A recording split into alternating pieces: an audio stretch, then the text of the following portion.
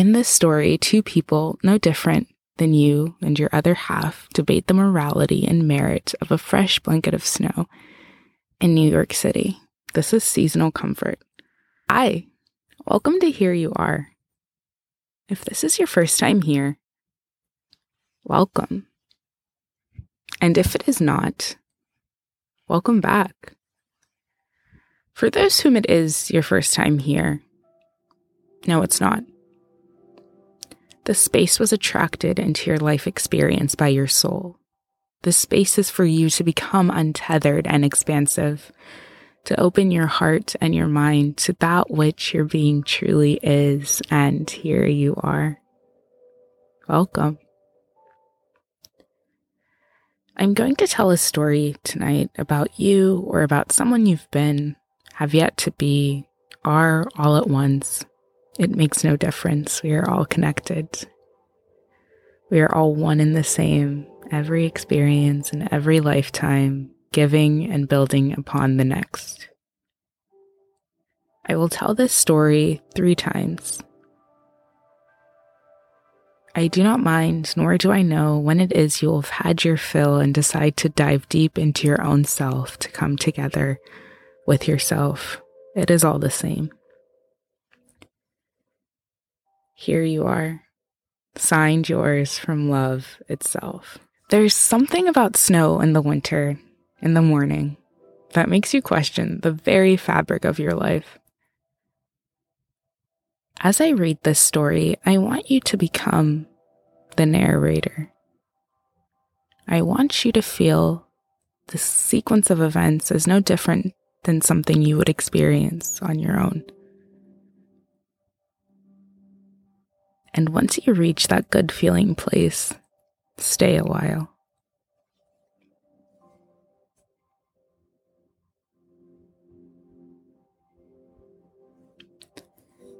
There's something about snow in the winter, in the morning, that makes you question the very fabric of your life and the world we live in. On the one hand, it's amazing, it's beautiful and miraculous and nothing short of wondery. And then on the other hand, it makes everything gray and white and black, depending on where you're looking. I think that's why whenever it snowed in New York City, more than once in a season, you felt it. Less ephemeral and imaginary, but more tangible and emotion-laden or heavy. That's how I felt this morning, waking up and surveying the scene. I mean, it was lovely, really. The white fluff blanketing the city and the sight line. The thought of people bundled safely in their homes or apartments. It was nothing short of picturesque, having to gently push out the images of those not with the privilege of a warm space, albeit, but picturesque nonetheless. "Do you want me to get you coffee?" he said, turning his head up from where he was making some already. "I'm going to walk the big guy, his dog." The big guy was his dog.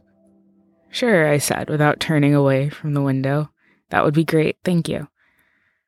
It wasn't that I was ungrateful or really anything other than existing. I'm sure you know the feeling, dear listener, but I was stuck a bit on that whole piece of others not viewing the snow as we all thought we viewed the snow. It was different up here, 60 stories above the cold, warm and shielded, with the man I loved who happened to be, blessedly actually, not going into his practice today. It was different. "Do you like the snow?" I asked him, turning my body and holding even more tightly to my first cup of coffee. "Do I like the snow?" he asked, amused. It was well documented at this point that mornings were strictly for me to think, and that I kept the talking to almost nothing. So I couldn't pin down why he was so surprised at my willingness to interact. "Yeah, do you like it, or do you think it's silly?" "Depends on whose point of view I'm answering that from," he said. I inched my way closer still to the counter where he was seated on the bar stool, smiling to myself and grateful that I was engaged to a man who spoke my language.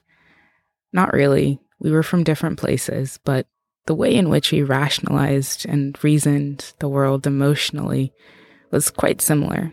Our birth charts were incredibly compatible. Valid. So I'm asking your point of view first. Okay. I think like everything, it just is what it is, he said, as I let myself lean into him between his legs. This was one of the only ways I was actually able to look into his eyes. That's such a cop-out, I said, cupping his cheeks. Don't shortchange it. His smile broadened. I'm not shortchanging anything. You feel like I'm shortchanging because I'm not answering how you thought I would. I felt my brow raise. That was so philosophical. Maybe I'll make a video on that. Maybe you should.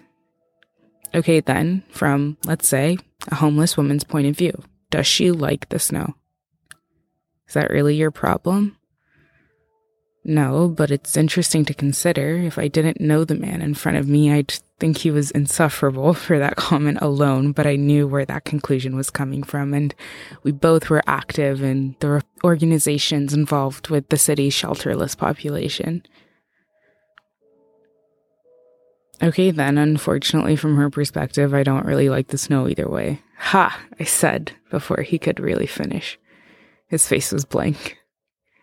You went through all those circles for solidarity, in your opinion? He asked boredly. Yes, but you danced in those circles, my dear. Don't hate the player, hate the game. I was quieted by the pressure of his lips on mine, and I have to say, dear listener, I wasn't upset about it. Lighten up about the snow, he said, pulling back just a centimeter. It's not horrible, and it melts. Felt myself nod slightly, grateful that he understood, like always, what was beneath my mood and stories and hypotheticals. That really the snow made me feel, especially the first day it fell, the absence of daylight, something vital for me to thrive. Come with me, it'll be good for you, he said, taking his turn to cut my cheek. You have time, right? I nodded, because I did, in fact, have loads of it. Yeah, let's walk these guys and get coffee, and you might change your mind. I have things to tell you. I thought I perked up. You have things to tell me? I asked, excited, as his face broke into a grin that matched. Kissed my forehead. I always got things, sweetheart. Always. Dear listener, that's the thing about who you end up with. You can't predict it. Well, you can a little bit, you know, who's right for you, or you have an idea who might be, and God and all who work through him make sure that when the moment is right and the wind is blowing the proper way at the proper moment in the right season of your life, that someone comes along who is exactly what you wondered and questioned the existence of. I would encourage you to wait for it, but do not.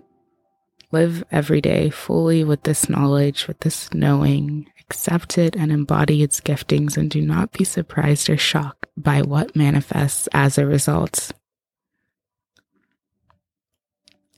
Can we actually get bagels too? I called to the other room, excited now about our excursion. And can we stop at Duane Reade for snacks? There's something about snow in the winter, in the morning, that makes you question the very fabric of your life and the world we live in. On the one hand, it's amazing, it's beautiful and miraculous and nothing short of wondery. And then on the other hand, it makes everything gray and white and black, depending on where you're looking. I think that's why whenever it snowed in New York City more than once in a season, you felt it. Less ephemeral and imaginary, but more tangible and emotion-laden. That's how I felt this morning, waking up and surveying the scene. I mean, it was lovely, really. The white fluff blanketing the city and the sightline, the thought of people bundled safely in their homes. It was nothing short of picturesque. Having to gently push out the images of those who didn't have the privilege of a warm space, albeit, but picturesque nonetheless. Do you want me to get you coffee? He said, turning his head up from where he was making some already. Going to walk the big guy, his dog. Big Guy was his dog. Sure, I said, without turning away from the window. That would be great. Sure, I said, without turning away from the window. That would be great.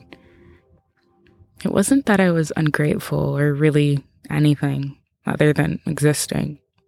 I'm sure you know the feeling, dear listener, but I was stuck a bit on that whole piece of others not viewing the snow as we all thought we viewed the snow, or it was different up here, 60 stories above the cold, warm, and shielded in with the man I loved, who happened to be, blessedly actually, not going into work today. It was different.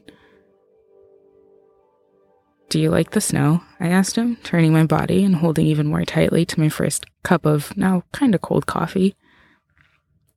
Do I like the snow? He asked, amused.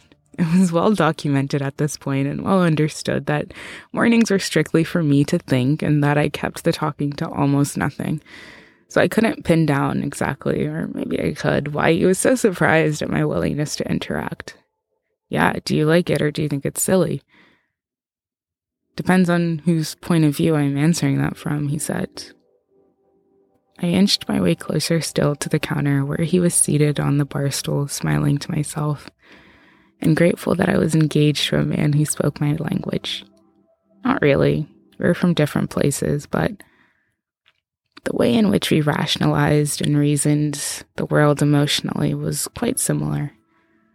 Our birth charts were incredibly compatible. Valid, so I'm asking your point of view first. Okay, I think, like everything, it just is what it is, he said. As I let myself lean into him between his legs, this was one of the only ways I was actually able to look into his eyes. That's such a cop-out, I said, cupping his cheeks. Don't shortchange it.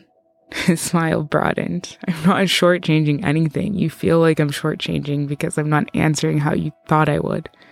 I felt my brow raise. That was so philosophical. Maybe I'll make a video on that. Maybe you should.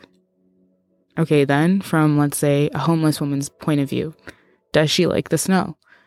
Is that really your problem? No, but it's interesting to consider. If I didn't know the man in front of me, I'd think he was insufferable for that comment alone, but I knew where that conclusion was coming from, and we both were active in organizations and groups that provided the city's shelterless population care.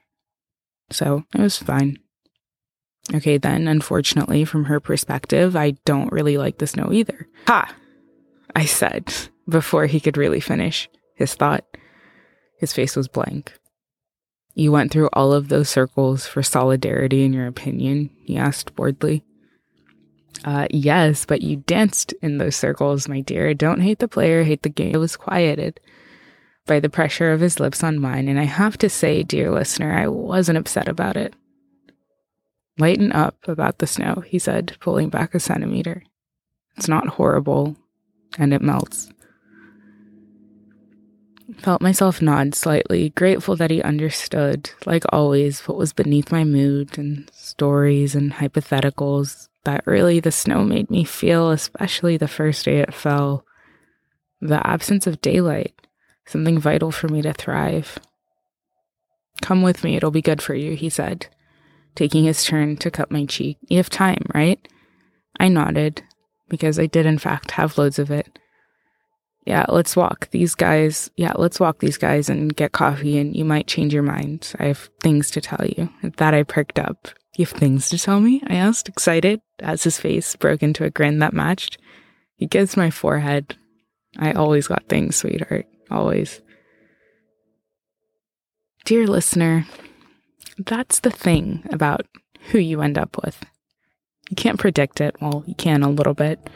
You know who's right for you, or you have an idea or of who they might be, and God and all who work through him make sure that when the moment is right and the wind is blowing the proper direction at the proper moment in the right season of your life, that someone comes along who is exactly what you wondered and questioned the existence of.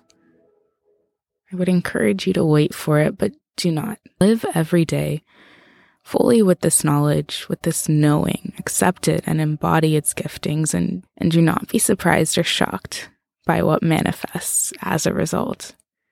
Can we actually get bagels too? I called to the other room, excited now about our excursion. And can we stop at Duane Reade for snacks?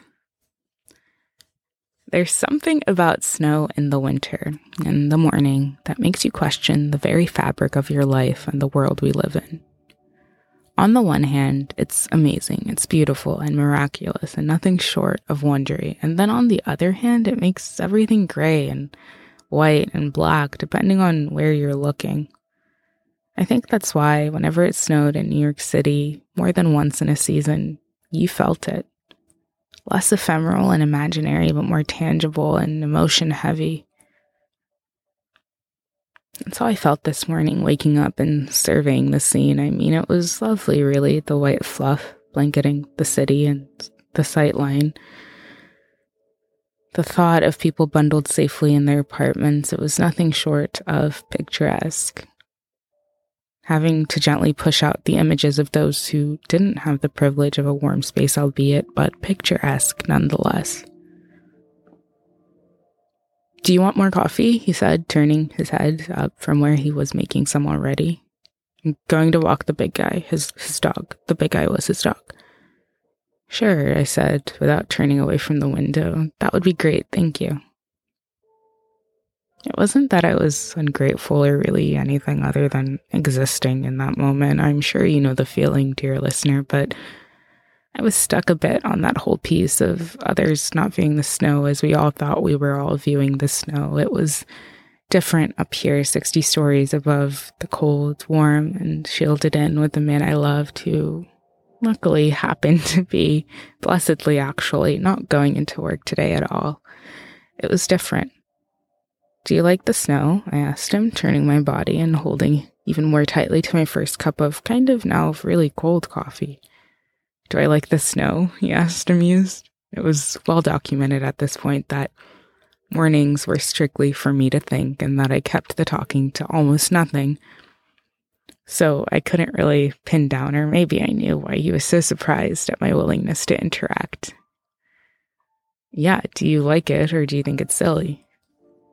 "Depends on whose point of view I'm answering that from," he said. I inched my way closer still to the counter where he was seated on the bar stool, smiling to myself and grateful that I was engaged to a man who spoke my language. Not really. We were from different places. But the way in which we rationalized and reasoned the world emotionally was quite similar. Our birth charts were incredibly compatible. "Valid. So I'm asking from your point of view first." "Okay. I think like everything, it just is what it is," he said, as I let myself lean into him between his legs. This was one of the only ways I was actually able to look into his eyes when we were at eye level like this. "It's such a cop-out," I said, cupping his cheeks. "Don't shortchange it." His smile broadened. "I'm not shortchanging anything. You feel like I'm shortchanging because I'm not answering how you thought I would." I felt my brow raise. That was so philosophical. Maybe I'll make a video on that. Maybe you should. Okay, then. From, let's say, a homeless woman's point of view. Does she like the snow? Is that really your problem? No, but it's interesting to consider. If I didn't know the man in front of me, I'd think he was insufferable for that comment alone, but I knew where that conclusion was coming from, and we were both active in groups and organizations that provided care for the city's shelterless population, so it was okay, it was fine. Okay, then, unfortunately, from her perspective, I don't really like the snow either. "Ha!" I said, before he could really finish. His face was blank.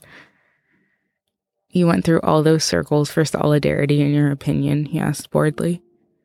Yes, but you danced in those circles, my dear. Don't hate the player, hate the... I was quieted by the pressure of his lips on mine, and I have to say, dear listener, I wasn't upset about it.